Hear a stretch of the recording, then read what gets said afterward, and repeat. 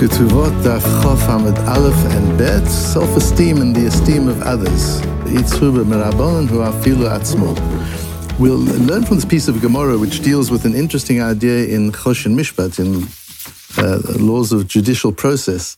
But we'll learn an amazing idea regarding the relationship between self-esteem and what others think of us. And that's an issue that we all struggle with all our lives. Being able to be independent of what others think about, being able to be sensitive to what others think of us. How does that affect our self-esteem? And we'll see a touch of that in the piece that we learned today, which starts with the posuk in Devarim. Lo yakum eid echad bish l'chol avon l'chol chatat b'chol chet asher yechata al pi shnei edim v'al pi shlosha edim yakum davar. In Yevamot, we had this posuk a number of times, that evidence has to be given by the mouth of two witnesses or the mouth of three witnesses. Al-pi is repeated. Why is it repeated? Brings Rashi, based on the Gemaras in Gittin and elsewhere. V'lo sheyichtavu edutam. It has to be by the mouth of a witness, and not that they write their evidence. Be'igeret in a document, v'yishluchu lebeit din. We don't accept documentary evidence. Evidence has to be al pi edim, by an aid speaking in Beis Din. V'lo she'yamod turgaman ben ha'edim uven ha'dayanim.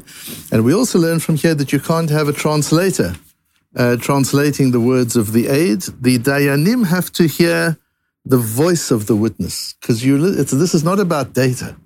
It's so interesting, the laws of Eidut. It's not about data. If it was data, we would accept a document. This is about the Eidim, and it's not even about the information we get from the Eidim. It's about the story that the Eidim tell. The Dayanim have to hear the story. To recreate what happened, they've got to hear a real person telling a real story.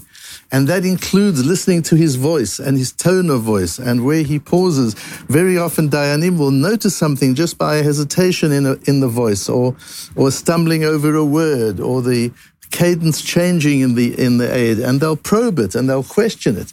So it has to be, this is a dynamic interaction between the dayanim, between the judges and the witness, and it has to be a live interaction. This is not about the exchange of data. This is about the interaction between human beings. In this case, the aid, the witness, and the dayanim. However, even though we're not allowed to write our evidence, says the Gemara, so the Gemara brings a bryce at the bottom of Chof Amud Aleph. Tanu Rabbanan, Kotev Adam Eiduto al Hashtar u'me'id aleha afilu lachar kama shanim.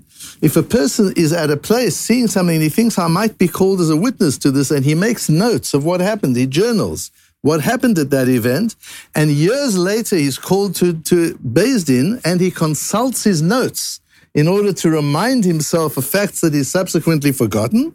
Amar Rav Huna v'hu shezochreyu me'atzmo, that's okay, provided, says Rav Huna, once he's seen his notes, he remembers it. Because when you see notes, the role of notes is not that you can forget what happened and now you read the notes and you remember the notes. The idea of the notes are to trigger your memory, because memories aren't lost. We don't lose memory. I'm sure there are clinical cases where we do, but in the normal kind of memory that we all struggle with is not because we've lost our memory. It's because we didn't place enough attention on embedding the experience deeply into us. Things that are deeply embedded into us, we don't forget. And even if we do forget, we can recall it. There's so much information we have that if we make a bit of an effort, sometimes a person will say, I don't remember it. But if you work with them and you say, just think, do you remember we went to such and such a place? But I don't remember it. And you say, okay, do you remember such and such? And then you remember that. And you take them through, yes, now I remember. And it's the same with notes. It's now I remember. This triggers the memory and revives the memory. And provided that's what happens, says Rav Huna, so when he's giving evidence, it's coming from his heart, not from the paper. The paper reminded his heart, and his heart gives the evidence. That's good. That's not called mipik tavam. Rabbi Yochanan amar afal pi she'en zochra me'atzmo, even if he himself doesn't remember it, he needs help.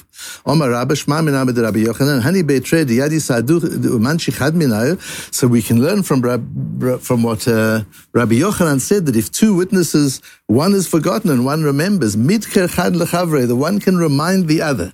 Again, provided once you've reminded him, he remembers what actually happened and not what you're telling him. What happens if the Baal Din says, the person who you're giving evidence for says to you, I'll help you remember what happened. I need you to give evidence in my case. You'll say, I don't remember the facts. And he says, I'll help you remember. Let's go through it. Rav Chaviva Amar afilu atzmo. Rav Chaviva said that even that is fine, as long as it's triggering his raw memory. Ma'bred Rav Ashi Amar atzmo lo. No, the litigant himself can't play that role. The hilchata atzmo lo, the halacha is anybody else can remind him, and he can use notes to remind himself, but he can't be reminded by the Baal Din, by the person for whom he's giving evidence. However, says the Gemara in the beginning of Amud Beis, v'itzur b'mirabonan, if he's a Talmid Chacham, afilu atzmo, then even he can, says Rashi, itzur b'mirabonan hu ha'eid, if the witness is a tzur b'mirabonan. If the witness is a Talmid Chacham, then we trust that he will be very careful, and even if the toveh, even if the litigant reminds him, he'll be very careful to check with himself as to whether it's his own memory or he's only giving over what he heard from the other person. There was a case of Rav Ashi who knew evidence in a case for Rav Kahana. So Rav Kahana says to Rav Ashi, do you remember the facts of this case? Can you come and give evidence? He said to him, Lo, I've got to be honest, I don't remember the facts.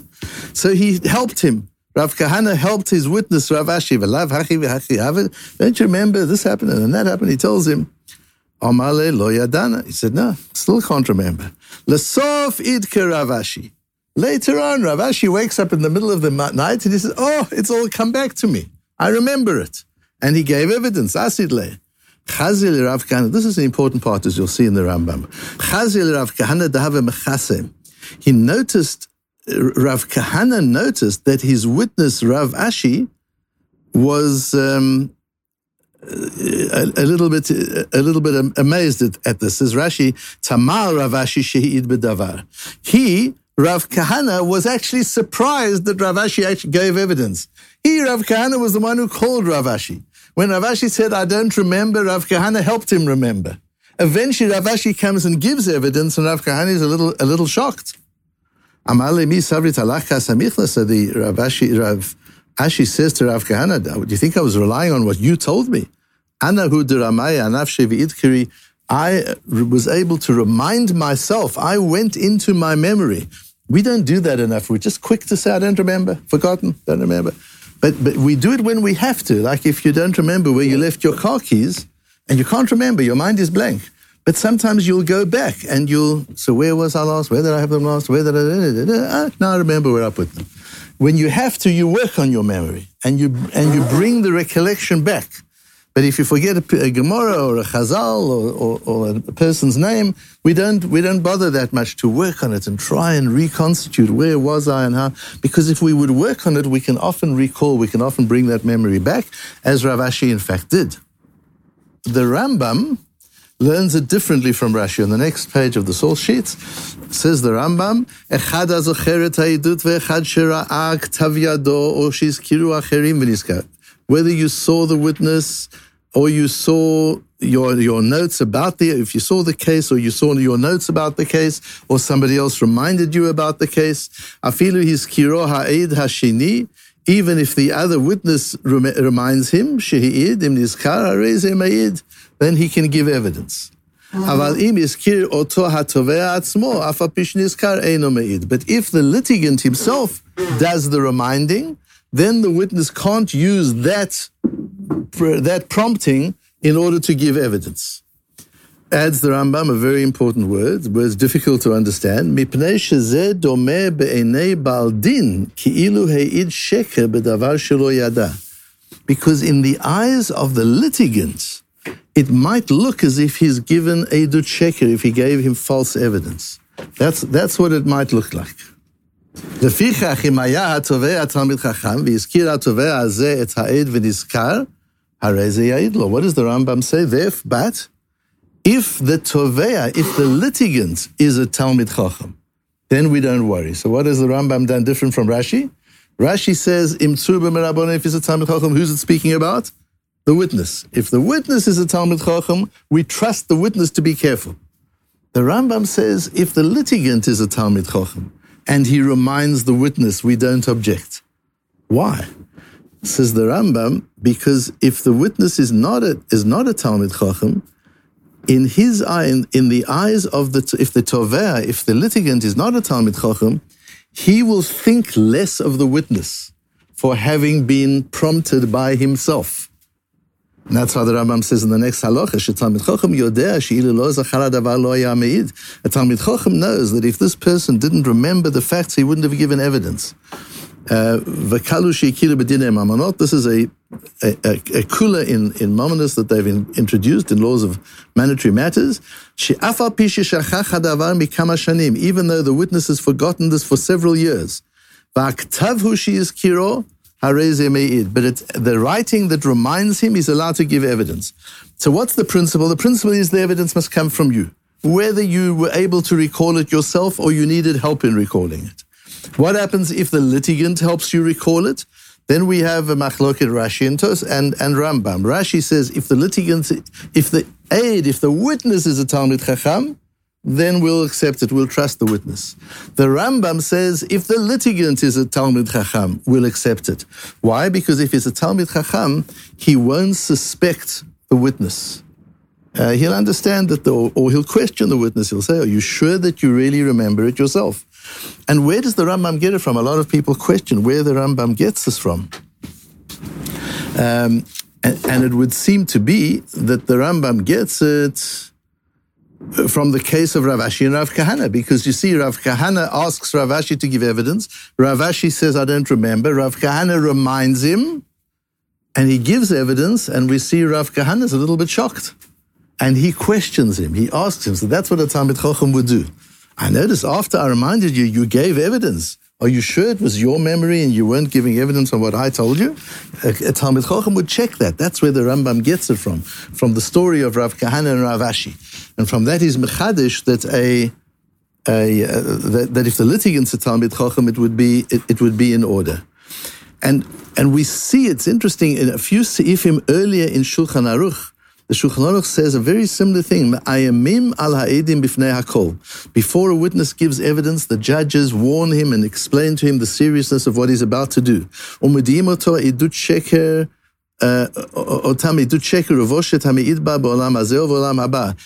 you let the witness know how disgraceful false evidence is in this world and in the world to come. And we learnt about it in the question of signing a false document. Veshehu bazui be'enei socharav. And the Shulchan Aruch says, and what you should also know, witness, is the guy who paid you, who bribed you to give evidence, also thinks nothing of you. Don't think you're big buddies with the guy who bribed you. And that's similar to the idea we had a few days ago, do you remember? With the arus, a man's, and the arusa, a man has relations with his arusa, with his betrothed. And afterwards he says, I can't be sure she didn't have relations with other men too. If she did it with me, she'll do it with others. So she's lost enormous esteem in his eyes because she did what he asked her to do. And the same idea here, a man bribes a witness, says the Shulchan Aruch, we tell the witness, don't think he even thinks much of you. Nobody thinks anything of you.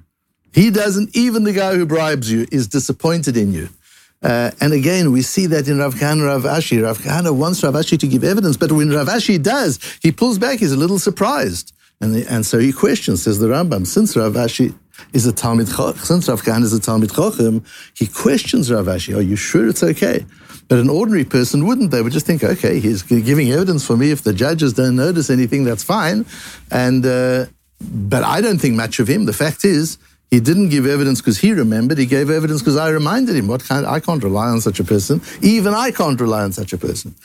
And so we see the importance of, in both these halachot, of what other people think of us too. We think sometimes that it's not that important. What's important is what I think of myself, and I must be honest and true to myself. All that is true. But when you're looking at images of yourself, the fact is, before you go out to an important meeting or event, or before you go out altogether, you check yourself in the mirror. You just check yourself. You know that what you see in the mirror is just a reflection. That's not you. But it gives you a sense if something's not right, your tie isn't right, your jacket isn't right, it gives you a sense you have to make an adjustment. So you check in the mirror. The people around us are mirrors. They reflect to us how we appear. And just as when you look in the mirror, you know that's not the real you, but still it gives you information. So the way people are responding to you and relating to you give you information that you can use to course correct, you can use to make adjustments. You can check yourself and see, they see me in this way. Is it founded? Isn't it founded? Are they onto something? Are they not onto something? And so here with Rav Kahana and Rav Ashi, and the way the Rambam talks about it, we tell the aide, even the person who hires you doesn't think much of you. So the aide might say, who cares? I don't care. I've got the money. I'm off. I was bribed. I've got the money. I'm okay. Nobody's okay knowing that people think badly of them.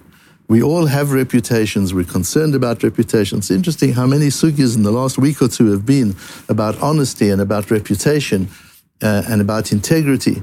And here too, even though the aide thinks to himself, I know what I'm saying is true, still we say, be careful, because people, including the very person who hired you, doesn't think highly of you because of what you've done. So question yourself very carefully and make sure that what you're telling the Beis Din is coming from within you and not from without you. And that's really important, apart from the sugya and the concept of credibility and self-esteem. What's also important is just to understand, the importance of taking notes. That when you take notes, apart from the fact that you have something to refer to later, to trigger your memory. It's not to substitute your memory, it's to trigger your memory. That's why your notes can be very brief. That's why the Vilna Gaon writes it in his Bir HaGro, the Shir on Shabbos. We're learning Bir HaGro, and you see how short the notes are, how brief. The notes are terrible. We have to struggle to work out what he's saying, because the Vilna Gaon wrote them as memory helps, as prompts, to help him remember what it was, how he learned the sugya. It's just a reference here and there. You just need little points to make sure that you're not using data. You're using your own personality, your being, your own memory, and the notes are just there to trigger that memory. But what you remember comes from within you.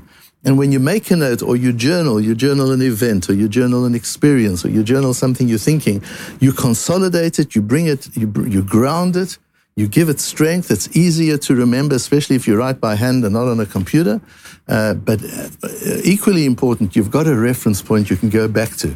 And that little note, sometimes a note on the side of your Gemara, just to remind you that when you learnt this Tosfos or whatever, you thought of something or you referred to something. Those little notes down through our lives help us reconstruct and recollect and revitalize a dormant memory, to expand our capacity as human beings.